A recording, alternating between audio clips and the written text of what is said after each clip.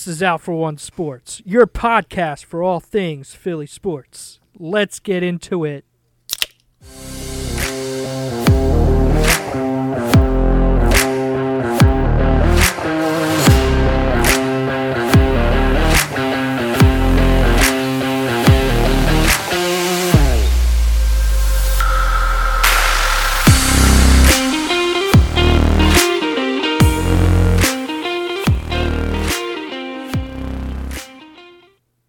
Yo! Good evening, everybody. This is Tom with Out for One Sports. And this is Anthony with Out for One Sports. And? What? And today is Tuesday, April 13th, 9:40 p.m. And want to give a quick shout out to our father, Tom Carroll, whose birthday is today, turning 56 years old. Happy birthday, Dad. Happy birthday. We know you're listening. Yeah, you better listen. Giving you a shout out. So, sports-wise, aside from the Sixers, not so great this week. Not so great. It's just, Guys, we suck. Flyers. Today they just lost to the Capitals 6-1. Ironically, first game for Michael Raffl after we traded him to the Capitals for a fifth-round pick this year. Did he even play today? No, I'm assuming not. Not 100% if he did, but... No, he's not up on the roster. Yeah, but, kind of funny. First game on that roster, though. To be honest, I really wasn't watching it because I was more trying to watch the Phillies today. And after the first Phillies game was over, because it's a doubleheader today, I switched it over to the Flyers game, and it was already 4-1, and I'm like, F this. Like, these guys, again, just there's no defense, no heart. These guys are just out of place, looking lethargic. And, these goalies, just both of them now. And I think we talked about how we were afraid that this was going to start happening to Moose. These guys can't save anything. Exactly. Last year they were bailing guys out when they were making bad plays, but this year they can't stop anything, and it's just tragic. It started to look like maybe this week wasn't going terrible because we went 2-1 against Boston, beat them in overtime, and then beat them in regulation, and then lost to them only 4-2 last Tuesday. But then we go and blow a lead to the Sabres and gives the Sabres another victory this season, and it's just and then today we go and get our butts kicked by the Capitals. How many games this year have we given up like 6+ goals? It's getting ridiculous. The other thing, too, is how many games are you taking leads and then you're just blowing it to teams like Buffalo? Yeah, like these guys just aren't playing with any heart, and it's sad. I think I feel like the way this trade deadline went down, they're packing it in. Maybe not so much selling the farm, but just saying, hey, we're kind of done this season. Yeah, they allowed for a couple guys that are, on the fence to, have their opportunity to be with contenders. I don't see Montreal as a huge contender with Eric Gustafsson being traded for, a 7th-round pick, but they're retaining 50% of his salary. Yeah, he really wasn't, he's addition by subtraction. He really did two things, Jack, and you know what else for us.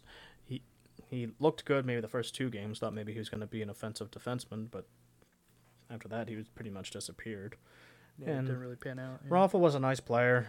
Sad to see him go. He has been with us for 8 years, contributed a fair amount, but this year he was pretty quiet and, had his injury problems this year as well. So, we're going to have to start selling off some pieces. I think after this season, though, Giroux probably going to be a little harder to get rid of with his no-trade clause. Same with Kevin Hayes. I would give him another season, though, to see if he can turn it around. Coots, again, I would give him another season. I think he's going to be all right. But these other guys, there's really should be nobody else on this team that's untouchable as far as trading goes. Right. I mean, it's time to out with the old and in with the new. Yeah, I mean, you got a lot of young guys down in the farm. It probably will be another couple of years, but start to really emphasize on these young guys, bring in some veterans to complement them. You shouldn't have the veterans and then the young guys complementing them because it's just not working anymore. Yeah, these veterans just really aren't doing all that much. I mean, a goal here and there, maybe an assist here and there, but they're the ones that night in and night out are supposed to be giving you results, and they're just not doing that. You Right. expect more from your captain in Giroux, and he doesn't act like a captain. You don't get that captain aura from him, Exactly. like you would from a guy like Eric Lindros. Sad to say it, I hate to say this, but a guy like Crosby, Ovechkin, things like that. Like you don't get that from him. He just has the C on his chest, and I just feel like he doesn't do anything with it. You know what I mean? Exactly. I mean, a couple of years ago, he used to do everything for this team, and now I mean, obviously, age plays a huge factor in that, but he's invisible. I think he's just a complimentary guy at this point. I mean, the age has kind of dwindled down on him. Yeah, I hear you, man. And like I said, Voracek too. In other news, though, we re-signed Scott Lawton for 5 years, $15 million. He's for the most part plays well for us. I know we've kind of trashed him on this show a couple times. That one game against Boston where he gave up a boneheaded penalty that led to them tying the game up and then winning in overtime. And then he came back and had a hat trick. But most recently, I can't remember if was it the Islanders or I think it was the Islanders or Boston where he had like 2 breakaways and he could not finish for the life of him. And then and then that same game he like has a great open ice shot and brings it off the post, and it's just like, get it in the net, man. You gotta be able to finish. Lawton is so hot right now. Yeah, that Lawton really is not hot right now, but he's got some more money and it's gonna be with us a little longer. So it's a young guy for the most part. I think he'll turn it around next season too. Maybe if we get a couple more different players in here, switch up the chemistry, maybe we'll start seeing some more results out of him. I mean, he's a guy. I mean, like one of the guys that hits me in the head is like James White, that played for this team. He's got that grit. He's got the speed. He's a good grinder looking player. To me, we always like those guys. Those guys end up leaving the team off for cheaper deals or earning a little bit more money. I feel like it was actually a good thing to keep Scott Lawton here and good third, fourth line player that, I mean, when you need him, he is there. He does make those bonehead mistakes, but I mean, he's really turned into your knit and grit kind of guy. Yeah, so hopefully, I mean, I think this year's a wash. I'm not going to really worry about any more development. I mean, anything can happen.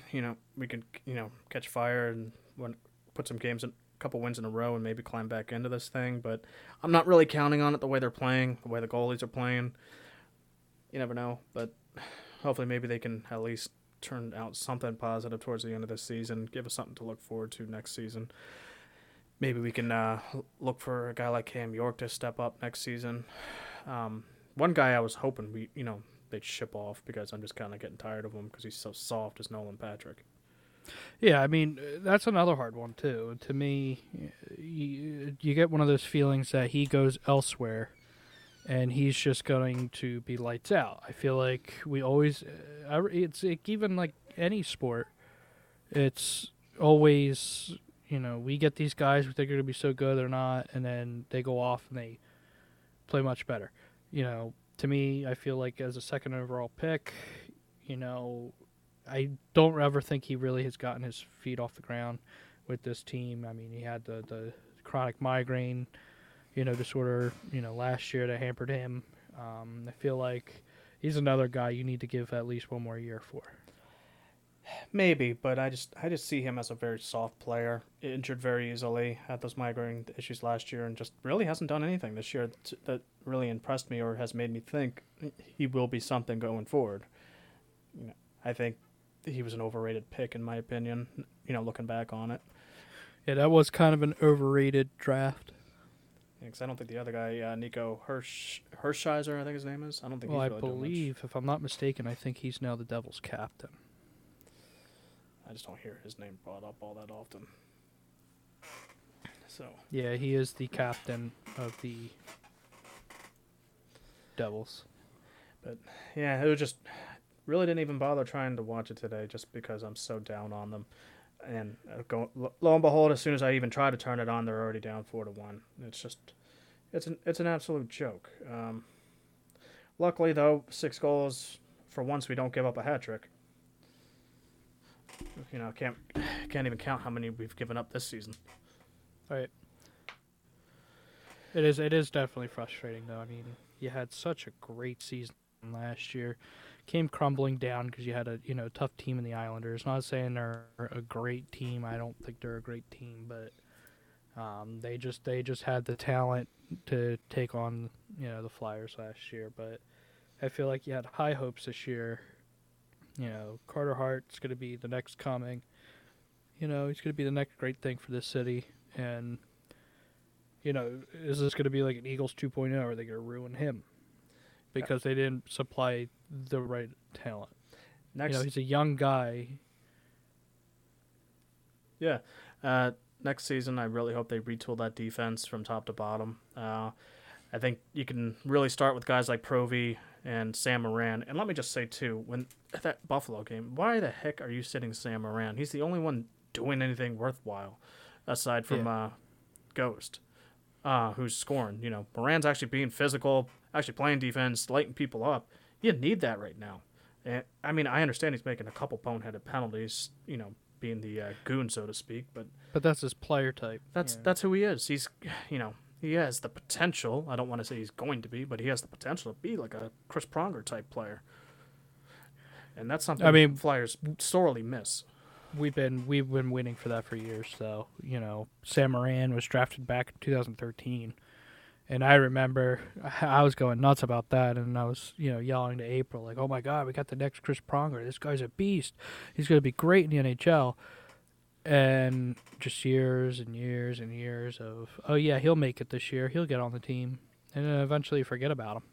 I mean, he's had his fair share of injuries too. Unfortunate ACL tears and stuff. But this year, between going from the taxi squad to the roster, back to the taxi squad, back to the roster, finally sticking with the roster, he's actually been one of the bright spots this season. I was expecting big things this year, like you said, after last season. Had a good playoff run, in the round robin. We started to falter a little bit in that first round against the Canadiens. Didn't quite look as good as we did in that round robin. And then we made it 7 games with the Islanders. Could have been anyone's hockey game there. And then ultimately we really flounder in that 7th game. But, they gave us high hopes for this season. And they came off looking strong, like, they were going to be the same. But then they hit that wall when all those guys went on the COVID protocol. And then when they went to Tahoe and, had a brain fart against Boston out there. And that's, I think, just when the season just went downhill and crumbled. And they just haven't been the same since. Yeah, because I remember early on in the season, it was like, oh my God, this team is very efficient because they weren't shooting a lot. There wasn't a lot of shots on goal, but they were winning. Everybody was starting to say that they were efficient. But now those exposures kind of came out, and now they're really out. Right. And I think the good hockey teams know when to shoot, and I think these guys are way too pass happy. I think you've said, a lot about how you're sick of the the conga line passing on power plays. How they just have no speed when it comes to a power play. When they always dumping and chasing. No plays set up. I want to next season. I would love to start seeing more crashing into the zone. Really set something up without having to dump that puck. The only time I really want to see the puck dumped is if you're making a line change. I don't want to see that when you're trying to chase it to set something up then. Right. One of the big things too, we're talking about the power play, because like you always see the Congo line in the power play. One of the big things is this team's power plays, cycling is just so predictable. It's the same shit over and over again. Literally, Provy passes to Giroux. Giroux passes it back to Provy. Provy shoots it back to Giroux, and he tries to shoot, or he'll throw it right over to Voracek, and he'll try to shoot. It's the same 3 or 4 tactics, and it's I think they need a huge change. It's so dry. It's been dry for the last 2 or 3 years. This power play. Yeah, it's been crap. And the good teams too know when to shoot. You start getting more pucks on net, you're going to score more often. You're not always going to get it in, but like the video game says, what's his name? I can't remember the commentator's name in the game, but you can't score if you don't shoot, or you can't score if you don't put the puck on the net. Keep ripping it, and you never know. Get a guy in front of the goalie, screen him, and then for the love of God too, I always and I think I've said this too a lot. When you have the puck behind the net, get somebody in front of the net and get a centering pass in. Give us an opportunity to get a puck in there, and try to have somebody around that net at all times to pick up a rebound after the shot is made. So I feel like half the time we shoot and then it goes elsewhere, and we can't do anything else with it. Yeah, I will say, like, it just seems like all the time, the opposing team always gets these ridiculous, lucky goals, and I feel like the Flyers are never set up for these lucky kind of goals. They're always out of position. I mean, there's always the rebound, and there's nobody there. It's just up. The opposing team gets the puck, and they move on. There's never that guy sitting there waiting for just a wide open net. Yeah, and I would start loving to see that where, puck bounces off the goalie, he can't get over to the other side in time, boom, there it is. Like, why isn't that we never have somebody in place like that? And there's the other thing defensively and, with goaltending, those moves are so predictable when you're watching it that it's how is the goalie not preparing for those? I've noticed, with a lot of these games that it's not been, Carter Hart's strong shoot, when that puck gets, passed over to the opposing side, it's always going to go in. I remember last year when he was making these crazy saves on these type of shots, and now all of a sudden it's just easy. Just sit there right next to him, and it's just easy in. Yeah, like he used to go from one side of the net to the other, diving over and swatting things away or catching them. I remember that one crazy stop he made against the Avalanche either last season or the year before, and it just seems like he can't do that anymore. And then speaking of which, too, but like our defense just isn't helping them out. Like today I saw a goal that the Capitals scored on us. Can't remember who it was, but like Sanheim just like screens our own goal. He screens Moose, prevents him from getting over, and or no, not even that. Just pushes one of the Caps into our goalie for the most part, and allows a goal in. It's just like we're always constantly out of place on defense, and it just drives me insane. Yeah.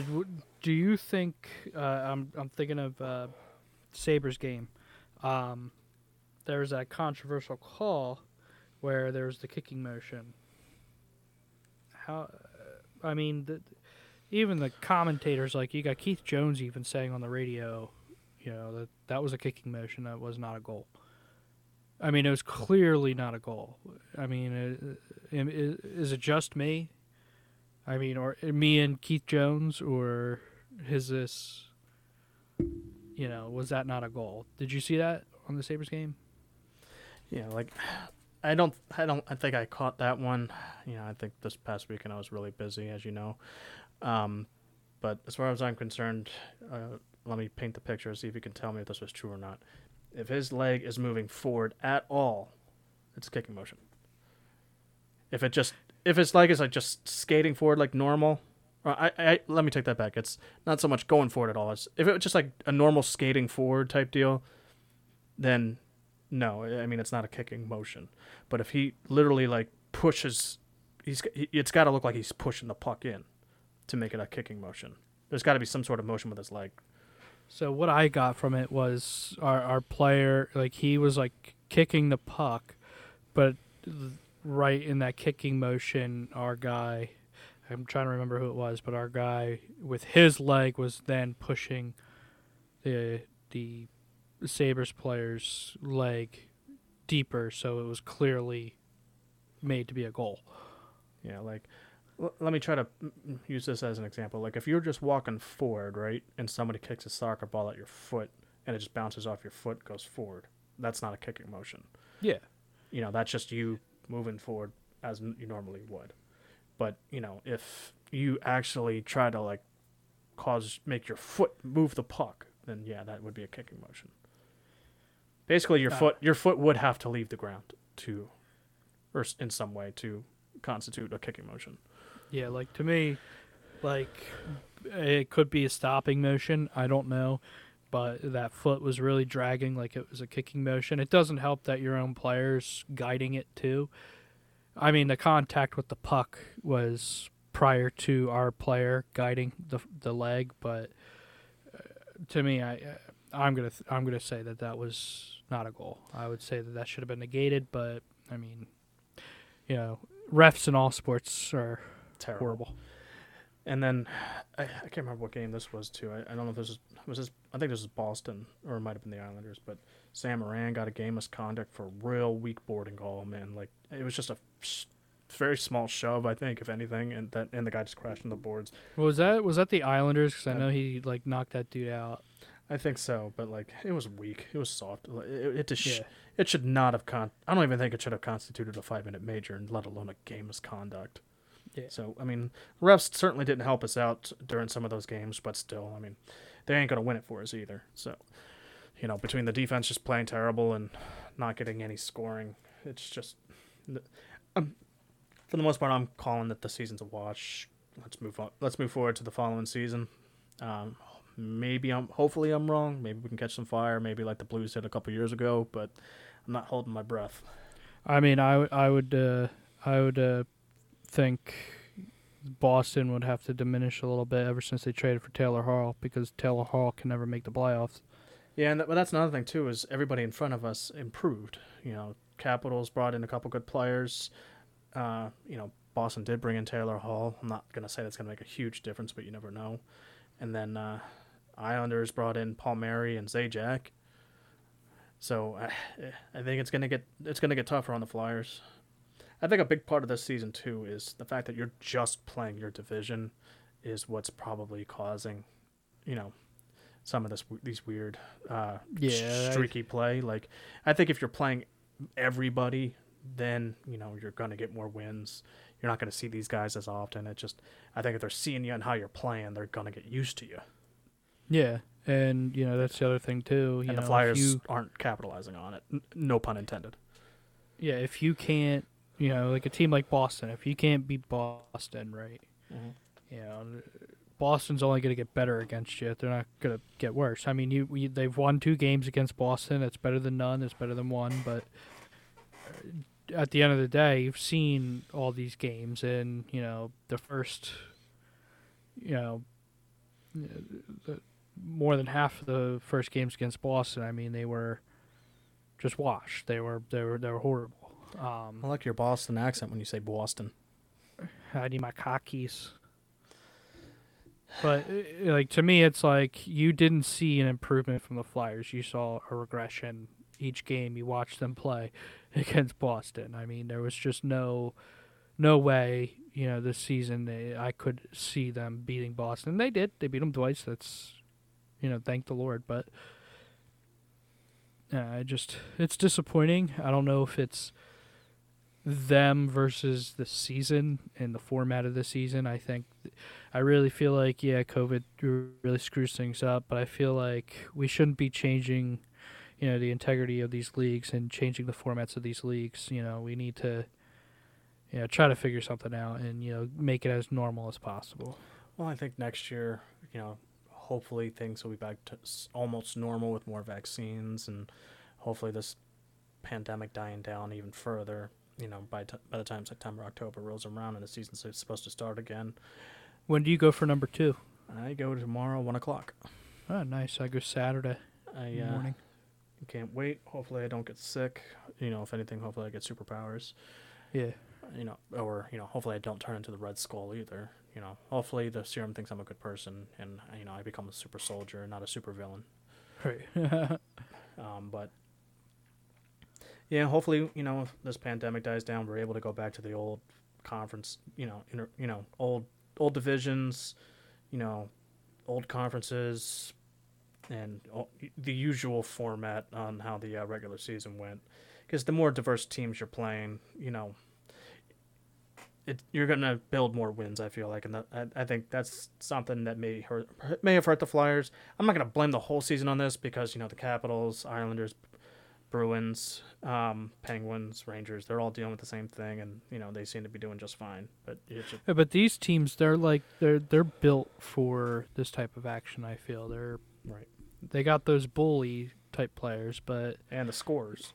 Yeah, the scorers, but those bullying, those brunt type players. Whereas the Flyers, in the last 2 years have become more finesse, and there's not a whole lot of nitty gritty. Even though their mascot's gritty, there's not a whole lot of that. It's more finesse. It's beautiful. It's you got the young guys. It's I don't know. I just to me, this type of season. I just feel like this team's not built for it. I mean, this season though, I don't really think finesse. I think. Phil, did you drink a Coke today? Did you drink a Pepsi today? You did, eh? No. I don't do that. I don't do that. F***ing pigeons. Yeah, that's all. That's how I think. They don't look fast. They don't look finesse at all. They just look tired. So I mean, after I saw that 4-1 and now 6-1 loss today, old friend. Yeah, it's over. Hang this season. Moving on. Moving on to those hit some beautiful Sixers. 76ers. I mean, last night they played Dallas Mavs. Nice, 18-point win, 113-95. Joel Embiid with a beautiful 36-point game, really starting to come back into himself. I mean, it's always a guy you can count on. Hopefully there's no more injuries for the rest of the year. But, the big disappointment, Ben Simmons.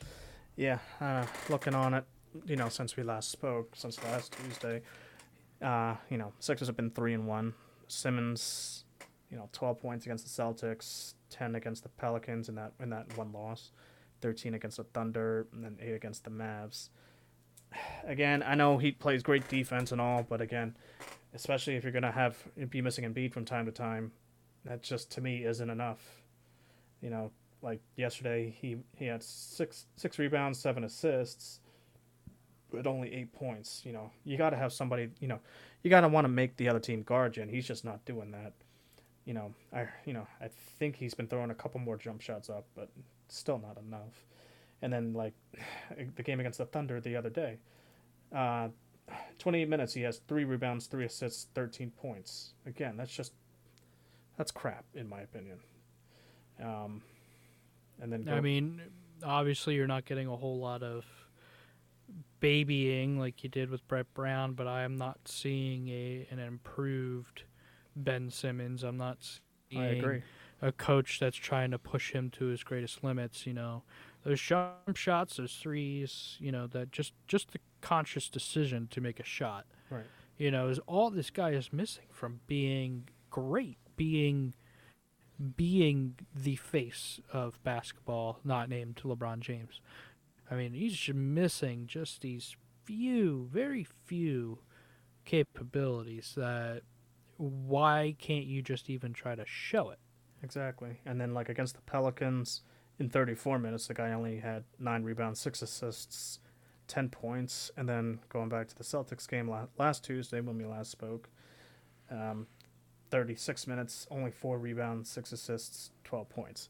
Again, like, that's just not enough for a guy that's supposed to be one of our superstars. And he's got to be one of the guys that helps take us far in the playoffs. And until he steps it up, are we just going to be another second-round exit like we are every year? We can't deal with that every year. Yeah. But then, like we were talking about Embiid, the guy is just proving his worth, proving why he should be the MVP and why he means the most to his team. Because they just look great when he's in there. Game against the Celtics, in 33 minutes he had 6 rebounds, only 1 assist, but he's not really an assist guy. But he had 35 points. Yeah. And then the game against the Pelicans, a little bit rare off night for him, so to speak. He only had, in 31 minutes, he had 9 rebounds, 1 assist, but only 14 points. But Tobias Harris kind of, stepped up in that game. I realized it did lose, but, in 34 minutes, he did have 7 rebounds, 3 assists, and 23. And then looking at the Thunder game, Embiid, he had 9 rebounds, 4 assists, 27 points. And then yesterday against the Mavs, big game for him. 26 minutes, 7 rebounds, 2 assists, 36 points. So again, like when he's in there, the Sixers look like a completely different team, and they look like Yeah, a I team that mean- can go far. We just gotta hope this guy can stay healthy throughout the season. Hopefully, he's keeping his diet on track too, so he doesn't get sick. If he could stay in there, the Sixers have a chance to move forward. But they're only gonna go as far as him and Simmons take them. I think the step that Joel Embiid has taken this year has really proven his maturity. To me, that's a step where I feel like you can get past the second round with Joel Embiid on this team. But you need the guys around him. I mean, you got Seth Curry. He's got to wake up. He's got to make sure that he's awake. All these games. You can't be going games with 0 points. Come on now. Yeah, and You're- 26 you're minutes, meant- the guy had 0 points against the Pelicans. Like, how do you not score a single point Yeah, in 26 minutes? You're a sharpshooter. You should be getting some points there. I mean, you'll have guys like Tobias Harris. Hopefully he's awake and he gets his 18, 20, 25 points. That'll be nice type of games. You're gonna get some defensive play out of Danny Green. You can't expect too much out of him, but you'll get the threes. You'll get some nice shots out of him. But it's time for these two franchise players, Joel Embiid and Ben Simmons, to take this team to the next level. And no, I'm not talking about Joel Embiid. I'm talking about Ben Simmons, because Ben Simmons is the one that's holding up this team from being NBA Finals, champions, the elite, consistent elite team. If he could develop that shot, or he can even just show that he's willing to commit to developing that shot, this team would be extremely scary. To me, Embiid is, I agree with you 100,000%, is the MVP. He was a little injured for a couple weeks, but has really proven his worth. I don't care what that, lame dude Howard Eskin has to say. He thinks Jokic is MVP. I don't even think the guy watches basketball. I mean, he's, a football guy. But he makes no sense. I mean, Embiid's numbers outweigh Jokic, in every aspect. He's proven to be, the leader of a team. Jokic is not a leader of the team. He's a very good player, and he's, going to have, high statistics. But to me, nobody is anywhere close to Embiid right now. Not even Kevin Durant. He can't even make it on a basketball court. Yeah, and Simmons actually had a good quote about the Nets. They're very talented. They got talent all around. But at the end of the day, there's only one ball, and you still got to play defense. And I don't think that's a very defensive team right there. I think two of their guys, and I think me and you have discussed this before, Blake Griffin and LaMarcus Aldridge, they're washed. They're still talented, but they're not what they were, 5 years ago. Kyrie, I just don't feel like he's a leader. Like I said, the fact that he went on that hiatus this year just shows that, in my opinion. He's a baby. Yeah, I mean, with Kyrie, he is scary. I mean, that speed, not young, but that's, shorter guy speed. He's definitely a good player, but he's not fearful in any way. Yeah, I don't really get scared of him too much. And then, Kevin Durant's too busy, fighting with Michael Rappaport in his DMs and, saying inappropriate nonsense, instead of playing basketball. I think the only one he's actually doing anything worthwhile on that team is James Harden, and he's not going to play defense. And he's got a bum knee right now, so, he's not up to snuff. So, and again, another defensive guy, another guy that lacks defense. We have a Matisse Thybulle. Yeah, we got a guy like Matisse Thybulle. Hey, and like scoring wise too, even off the bench, another guy that I was looking at that had some pretty good numbers the last 4 games. So Furkan, people want to crap on him a lot, but the guy had 10 points against the Celtics, 12 points against the Pelicans, and that lost. But then the last 2 games against the Thunder and Mavs had 20 each. Don't sleep on him. If he can play like that, going forward and into the playoffs, coming off the bench, that's going to be a big contributor for us. Well, the thing with Korkmaz is I think, the team starts to focus a little bit on him, and then that's where he starts to tumble down a little bit. When you get him in certain doses, like games like last night and a couple days ago, like he could be lights out, but you can't get that consistency out of him. Oh yeah, like I think the key with him is you don't play him like big minutes. Yeah. You get him, off the bench a little bit, give some of the starters a rest. Maybe like 15 minutes a game or so, maybe a little more, maybe a little less, but you get, like you said, small doses, and that'll be a big contributor off the bench. Now, any idea what's the story with George Hill? Is he coming back anytime soon? I thought he was supposed to be coming back soon. I heard they were keeping him out today. I don't know if that means he's gonna or keeping him out yesterday. I don't know if that means he's gonna play again in the next game. Who they got? They might keep him out a little bit longer. They got Brooklyn tomorrow. It might hinder them a little bit. To me, as long as they can get him in and acclimated with the team and the chemistry, give him a couple games, just to get used to things. You're gonna have a team like Brooklyn. They got you got players with bum knees and injuries, and players that don't even care, about playing basketball in general. Kyrie, but these guys, they're going to have to redevelop their chemistry and, work as a plan because, this is a bunch of new players on this team. They only got Blake Griffin a couple months ago and, Aldridge, at the trade deadline. And, they're losing bench players too as a result of these, trades. So, the chemistry is going to have to be big for them. I'm a little bit more satisfied with having, our core guys out there, on the court, and have a guy like George, Hill, coming off the bench because it's a less chemistry needed. Yeah, our guys just got to stay healthy and stay consistent. When we have Simmons, Embiid, Tobias, Danny Green, and Seth Curry all in the starting lineup, we've only had, I think, like 4 or 5 losses all season, and so that goes to show you something. We got, and I think Embiid's a big part of that, obviously, but. If we can keep that core intact for the rest of this year, I think look out. I think we can take the Nets, and really beyond the Nets, I'm not really scared of anybody else. The Bucks, I think they got lucky in that last game against us. They came back and with like a couple minutes left. I think if Embiid was playing in that game, that would easily have been a W for us. And then everybody else under the Bucks, I think, is just there to be there, like typically the Eastern Conference is. I feel like typically after the first 3, maybe 4 tops in the Eastern Conference, 5 through 8 is just garbage. Yeah, it's just, practice. Yeah, like first round, normally a top seed should win those games or win those series. Like the Hornets. The Hornets are, 6th seed. I think those guys are going to fall down even further. I hate to overrate him just because I can't stand the guy's father.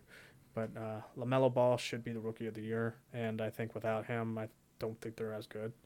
They're definitely not, but he's actually surprised me this year. I thought he was just like an overrated ball hog that like was built up in a certain way in high school. But that kid actually has some talent, and makes it look easy too.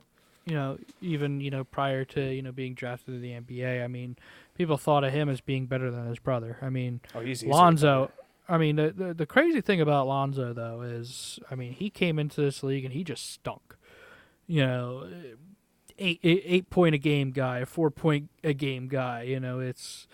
He might pass the ball cool and have some slick moves, but he did no damage. But I think this year has kind of shown that he's grown too, in a sense. He's a guy that he might not be your prototypical starting point guard anymore. He might be a coming off the bench guy like George Hill.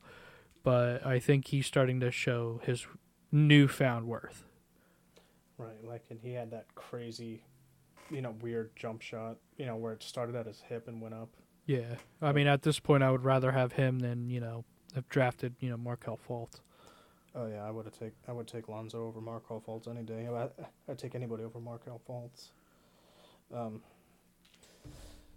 Yeah, I mean, but obviously this isn't a Hornets show. Sixers, Philadelphia show here, so let's get back on track. But yeah, I mean, that's all I got to really say here is, these guys stay healthy, stay consistent, and if Simmons can just find his game and start shooting and taking over games like he did in that Utah game, this team can go far finally, especially with the right coaching and Doc. I mean, they got, a very good home record, and as long as they can maintain this number 1 seed, it's going to be a hard fought, fight here, with, the Nets.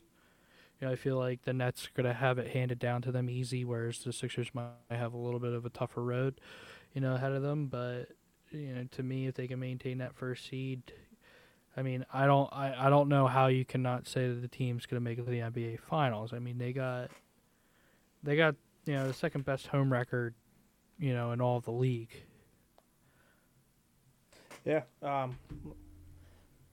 Yeah, they keep that's all I can really say. So they keep playing like this, and understandably they're going to have some off nights, but they keep that core intact. Keep playing well at home, stay somewhat consistent on the road. I think they can make the NBA Finals. Now, I guess moving on, we got the Phillies. Not a very good day today so far. Lost the opening game of a doubleheader, 4-3 on a walk-off base hit to the Mets, and right now they're down 3-0 as well. They're down 4-0 now. 4-0 now. Yeah, just started off hot. We were 5-0, and then just seems like we kind of fell off. Currently 5-3. If this doesn't change, we're about to be 5-4. We're not hitting the ball enough. That's pitching looks fine. Bullpen looks good. It's just these guys are not hitting the ball. Too many goose eggs on that. Hitting stat. I mean, as of right now, the Sixers are 6-4. They'll end up possibly going 6-5, depending on the result of this game. Right. I mean, you get, it's weird because you get like oddly good bats. You don't get consistent bats. You get oddly good bats. You'll get 4 strikeouts in a row, and then the next inning you'll get 2 batters hitting, or you'll get a home run, and it's all random, and everything seems to be in the beginning of games, not towards the end. I mean, pitching has been great to start, but I mean, since then it's kind of dwindled down a little bit. And we're just not play. We can't really play well on the road, and I really don't get why. It's not like they have a crazy amount of fans in every ballpark. I mean, they are making it's a lot more noise than it was last year, obviously, because there was no fans. But they go on the road and they just can't hit the ball, and I don't know why. Yeah, I mean, you got a guy like Archie Bradley right now who's on the 10-day injured list. It looks like he's got an oblique injury. Hopefully we can get him back going. I mean, to me, as of right now, I haven't really felt like I needed to complain much about pitching. I feel like pitching is kind of, in some aspects, there are a couple mistakes there, but your bats aren't really competing right now. I don't want. I want a best of both worlds here. I want some good pitching. I want some decent pitching, and I want some good bats. And right now we're not getting that. Right, and one guy who I think has been pretty cold this season so far has been Andrew McCutchen. He really hasn't hit much at all this year. Like today, in the 2 games today, he's had 4 at bats. I think he's gotten 1 run just because he got on base, as part of the new rule where in extra innings and in double headers you only have 7 innings, but in extra innings you start somebody on second to try to speed up the game. So he had in 4 bats had no hits. Yesterday he had nothing. Back on Sunday, 4 at bats, no hits. On the 10th on Saturday, he had 1 hit and 1 RBI in 3 at bats, and then Friday, 4 at bats, just 1 hit and 1 RBI. He's not connecting enough. Hoskins is looking better this year. I think he's hitting it more. Harper's kind of on and off. He's okay, not great. He's not playing worth his contract right now. I think our best hitter is actually Gene Segura, if I remember correctly. Well, I mean, you're getting, some pretty decent consistency with, like, Didi Gregorius, but... So, there's that. And then, yesterday against the Braves, we won by the skin of our teeth. Or not yesterday, what was it? Sunday, we won by the skin of our teeth. Finally, Philly gets a call in their favor. Alec Boehm, let me ask your opinion on this. First off, you got Alec on third, and I think there was 2 outs at the time. Didi hits a shallow fly ball. If I was on third, I wouldn't have tagged, but third base coach tells Alec to tag up, and bang bang wise, he slides into home. It looks safe. Umpire calls it safe. We take the lead. But they obviously challenged it or reviewed it, and the more closely you look at it, it just didn't look like his toe ever touched the home plate. The very well could have, by a toenail almost. I know he's in a cleat, but you know what I mean. But you never really clearly see him touch home plate. But they upheld the call, and we ended up winning that game as a result. Yeah, I mean, there's, it's a tale of, camera angles. I mean, there's a camera angle out there that's showing that his big toe is crossing home plate. There's also another angle that's showing that, the catcher has him out. It really just depends. It's controversial. I mean, when you look at the replay, you see, Alec Boehm's leg going to home plate, but then you see, the catcher's leg, kicking into Alec Boehm's, leg, pretty much, obstructing his way to home plate.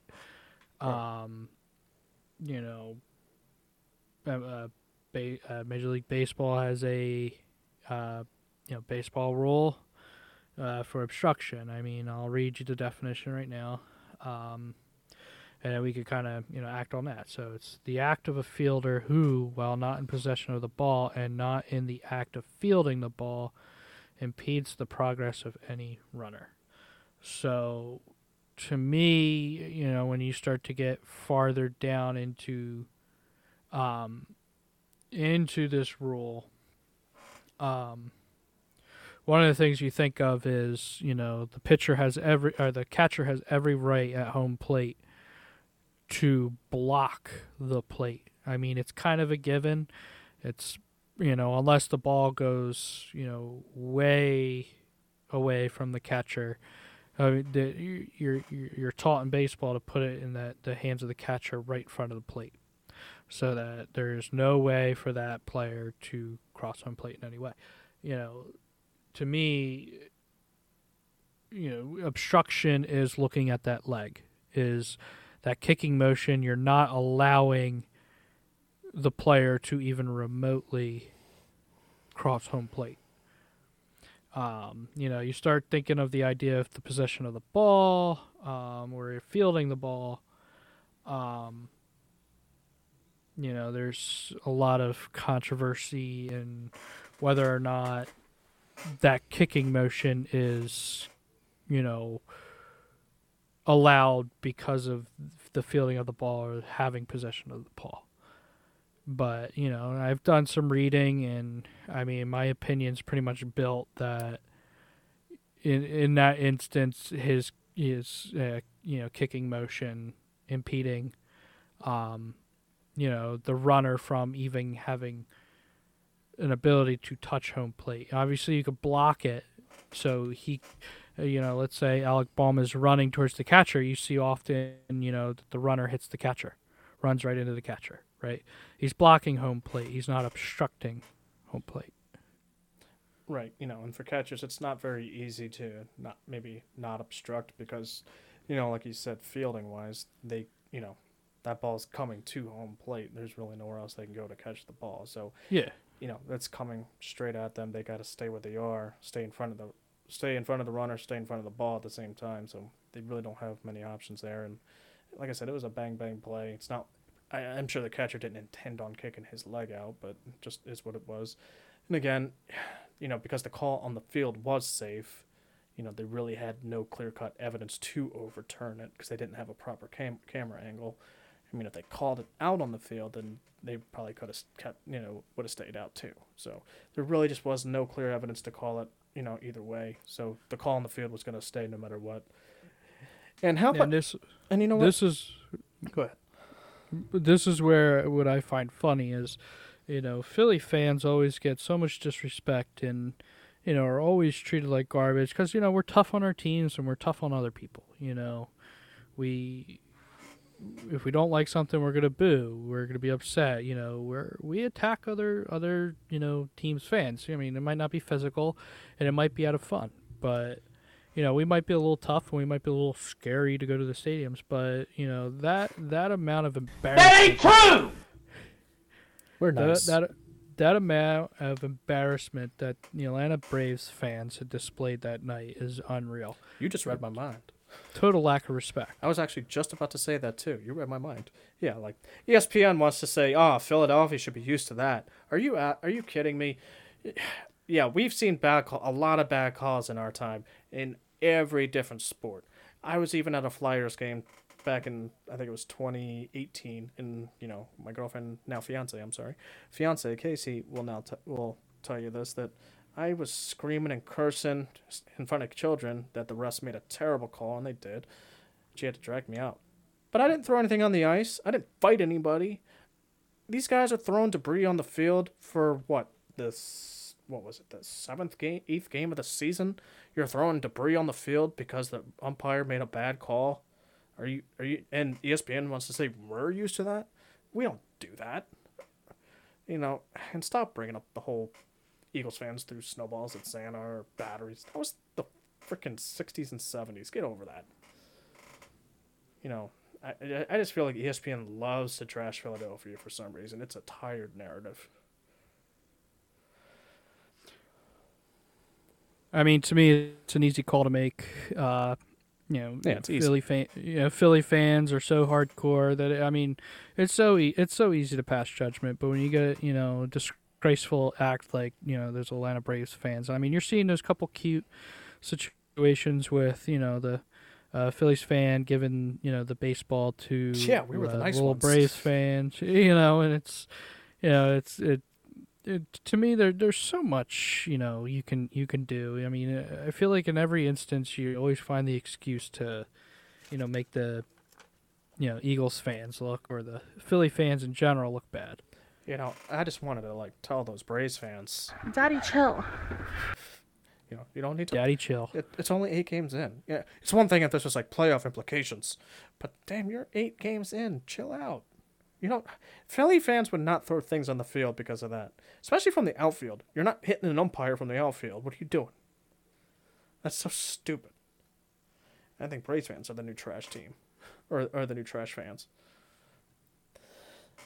Well, I guess we'll touch on a little bit of Eagles news here. There isn't much to report right now. We do have the draft coming up soon, but recent reports came out the other day that I guess it was said that Doug Peterson has been saying that Howie Roseman and Jeffrey Lurie were treating him and basically, like a child and questioning every little decision that he made, wanting to bring back certain coaches or certain personnel.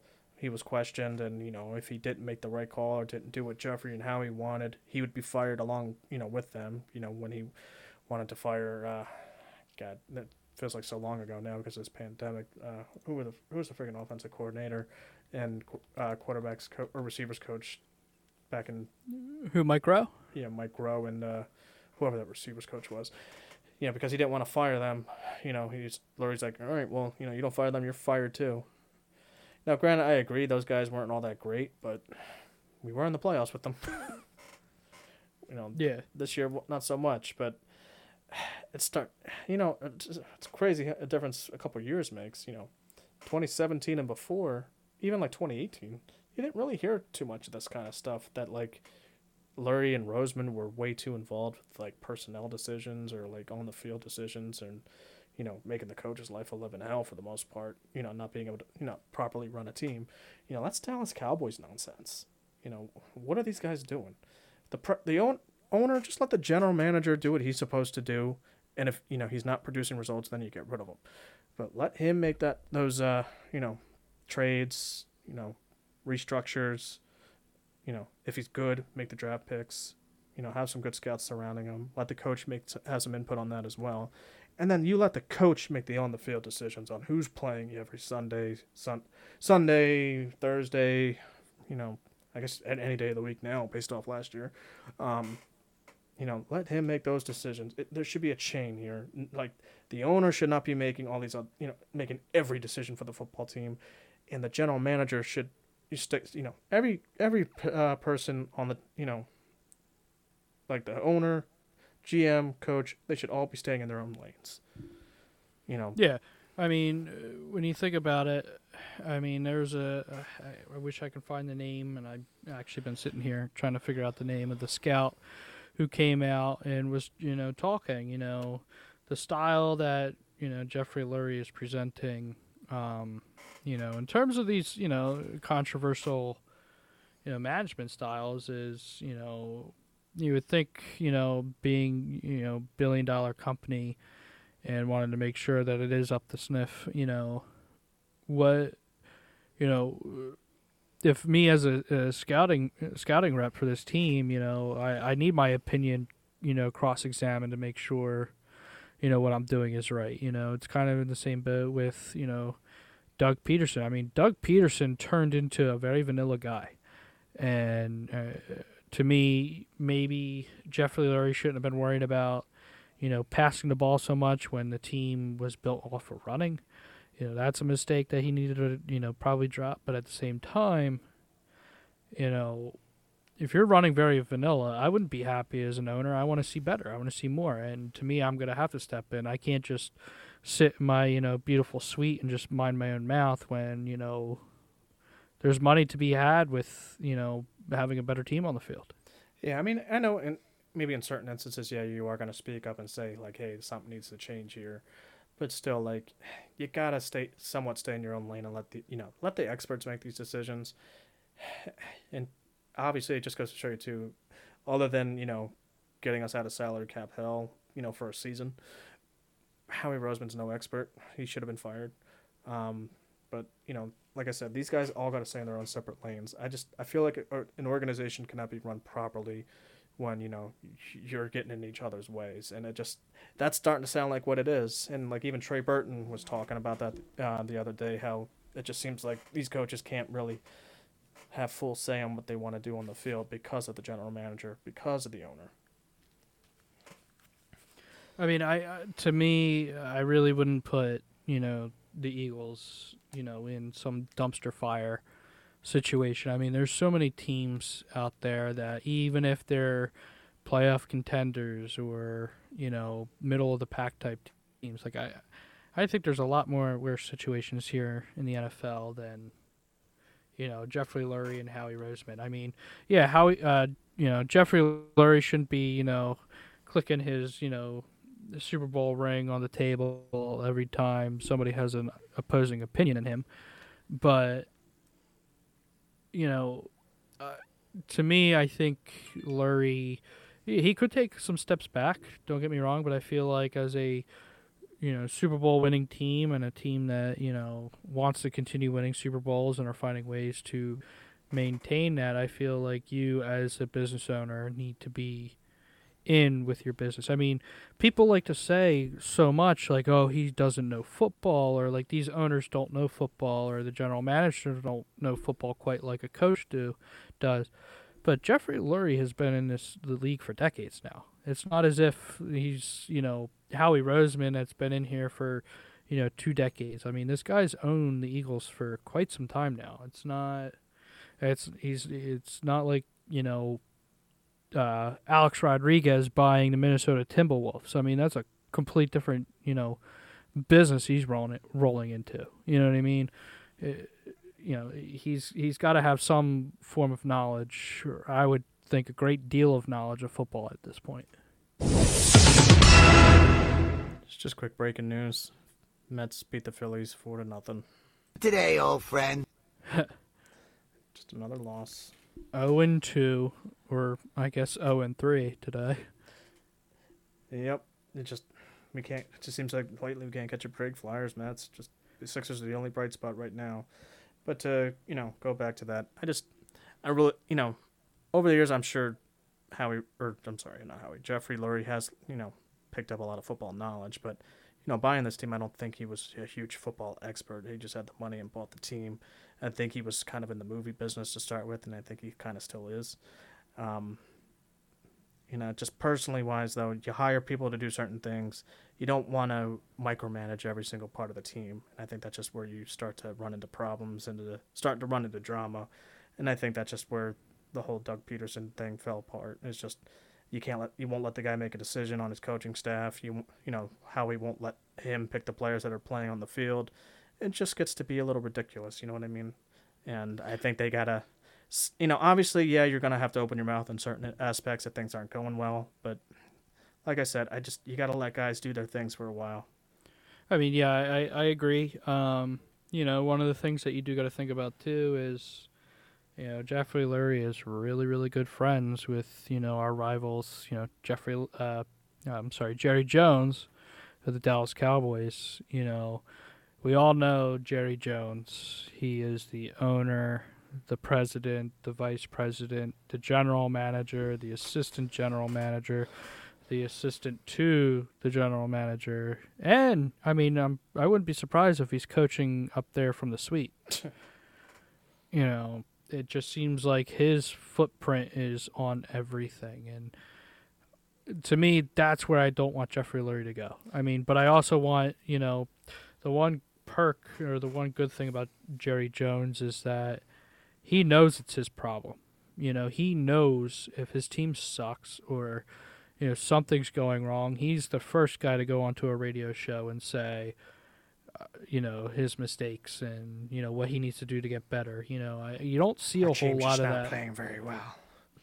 Exactly. Like, you don't see a whole lot of that with Jeffrey Lurie. You don't see...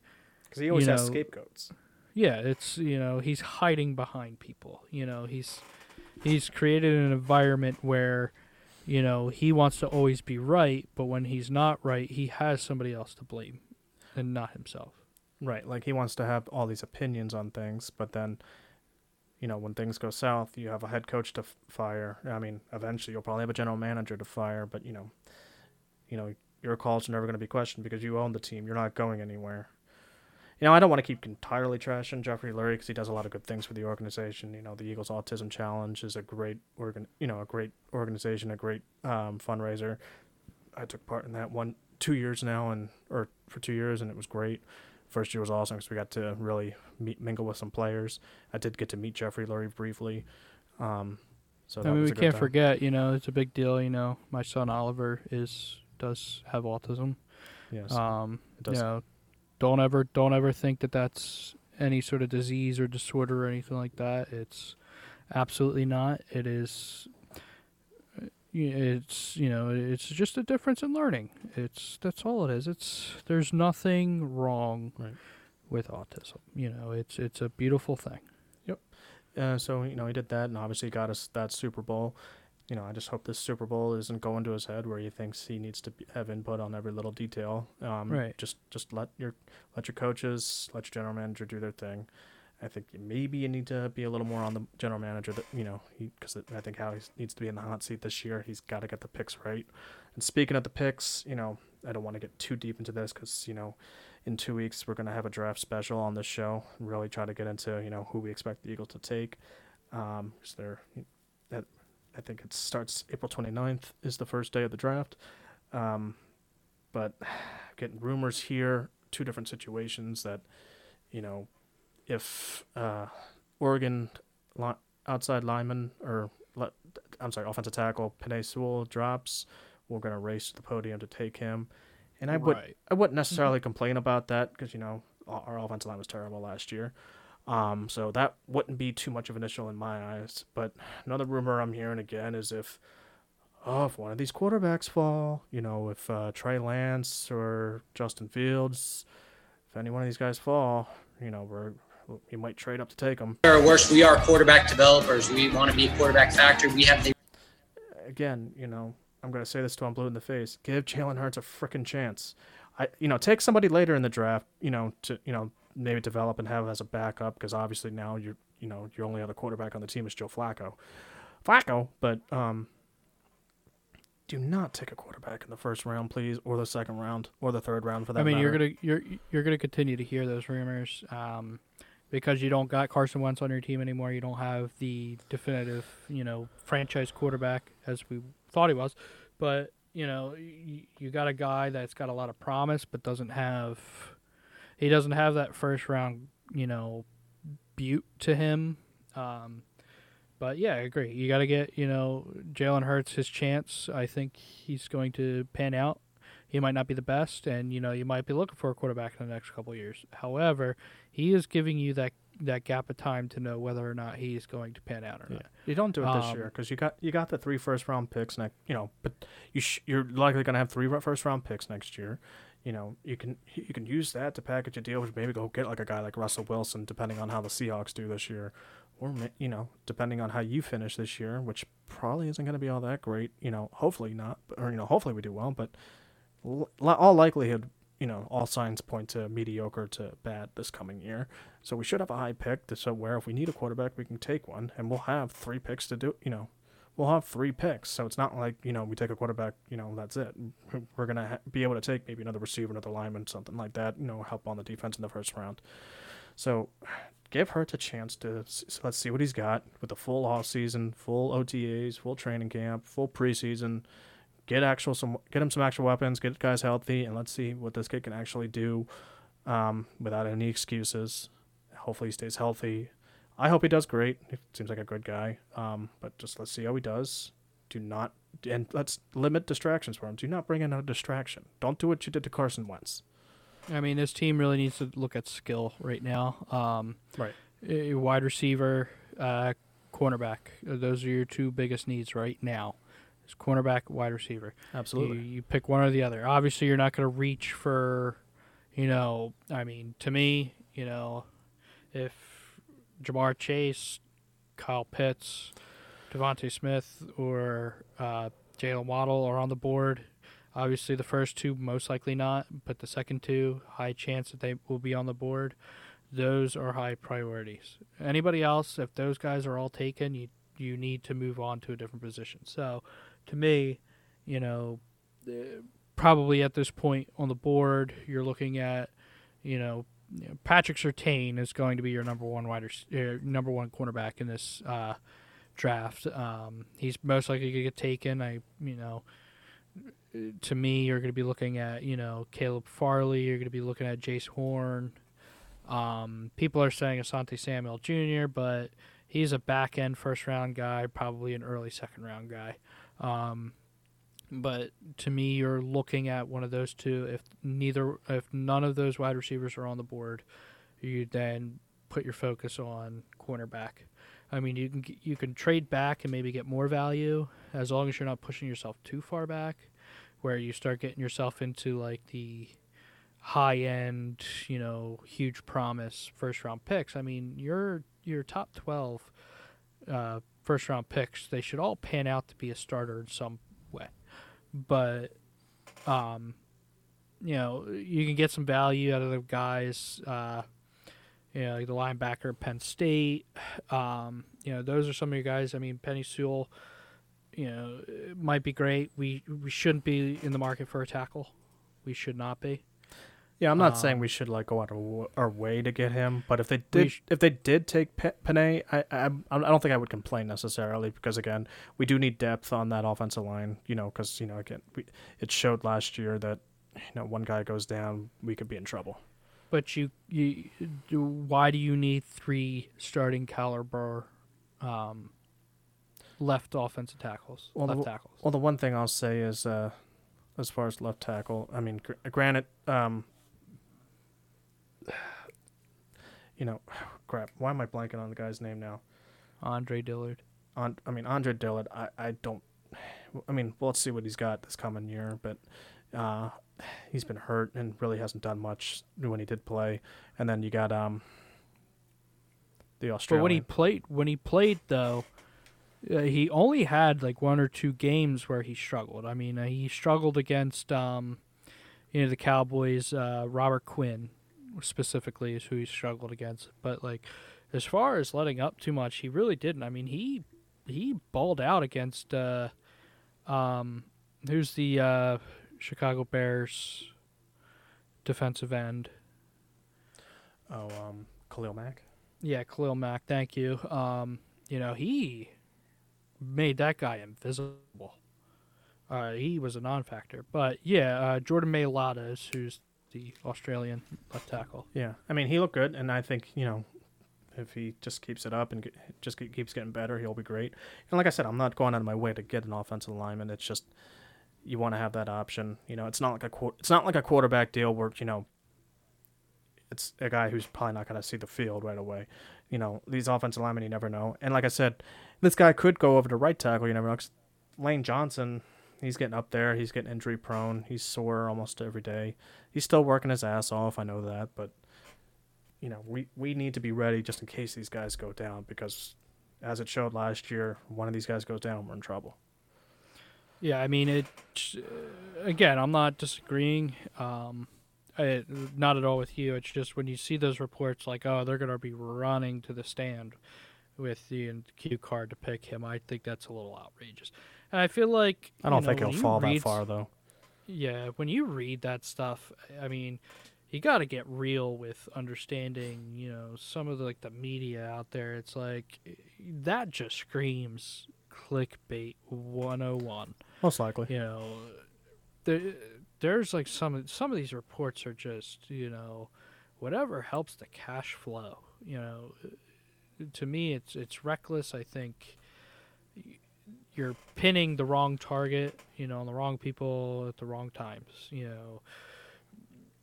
Is Howie Roseman, definitely should be on the hot seat, but I feel like these, media groups are really trying to get it so that he's automatically fired, as opposed to seeing what he could do. He's got one more shot in my eyes. I feel like it's going to be a new team, a new build. Can he perform? I feel like the last couple of years he hasn't had to, because the team did have a playoff caliber team. Right. And I don't think that Peninsula will fall that far anyway. I mean, nah. I think the Bengals will be fools not to draft an offensive lineman. They got to protect Joe Burrow at all costs. Yeah. He was running for his life every day. Miami, they could very well take either a receiver or an offensive lineman. Detroit, you never know. Carolina might want to get one to protect Sam Darnold now. Denver, again, they probably want more protection for Drew Lock, so you don't know. And, Dallas needs to rebuild their offensive line because they got old and too expensive. They got injured and too expensive. And even the Giants. So, there's a lot of teams in front of the Eagles that are probably in need for an offensive lineman. So, I don't think he's going to fall.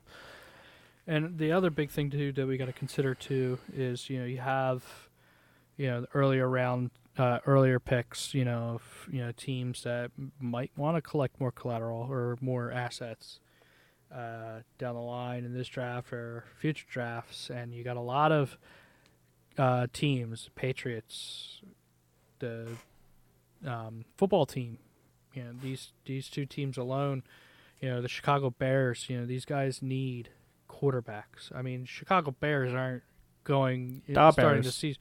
They're not starting the season with Andy Dalton. If they are, they're clearly tanking. To me, there's teams that need quarterbacks. Mac Jones, Trey Lance. You got some of these quarterbacks that could be later half of the first round. These guys are going to want to trade up and make sure they get their guy. So you have more opportunity for 5-6 quarterbacks to go in the first round and pretty high up. What to me, you're going to be landing any one of the top 3 guys that you have on your first round board. I think the Eagles aren't going to have to settle. I think they're going to be in a good position to draft their top 3 players on their draft list. Yeah, I mean, I have high expectations, and like I said earlier, we'll touch a lot more on this in 2 weeks when we have a draft special. and we'll go over, all the guys who we think the Eagles should take, who we expect, how the first round to go, things of that nature.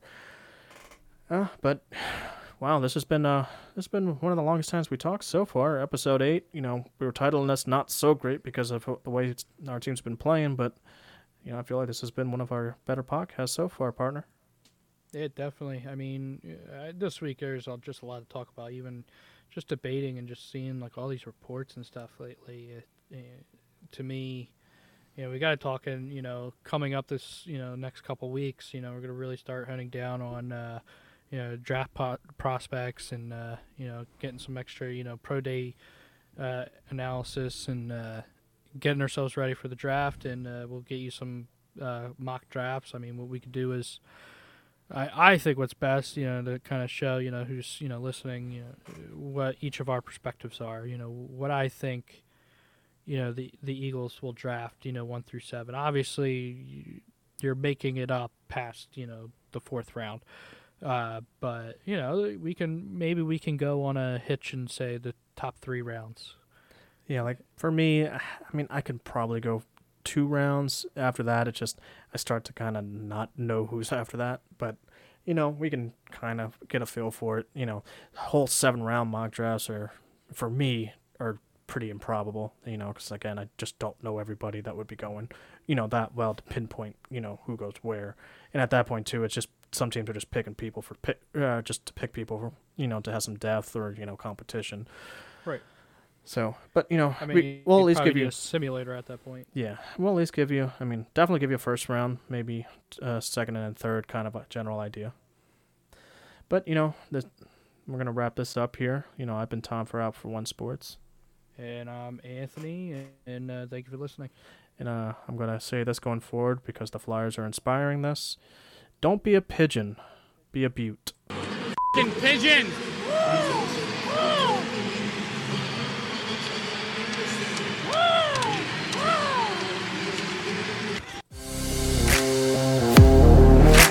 This has been Out for One Sports.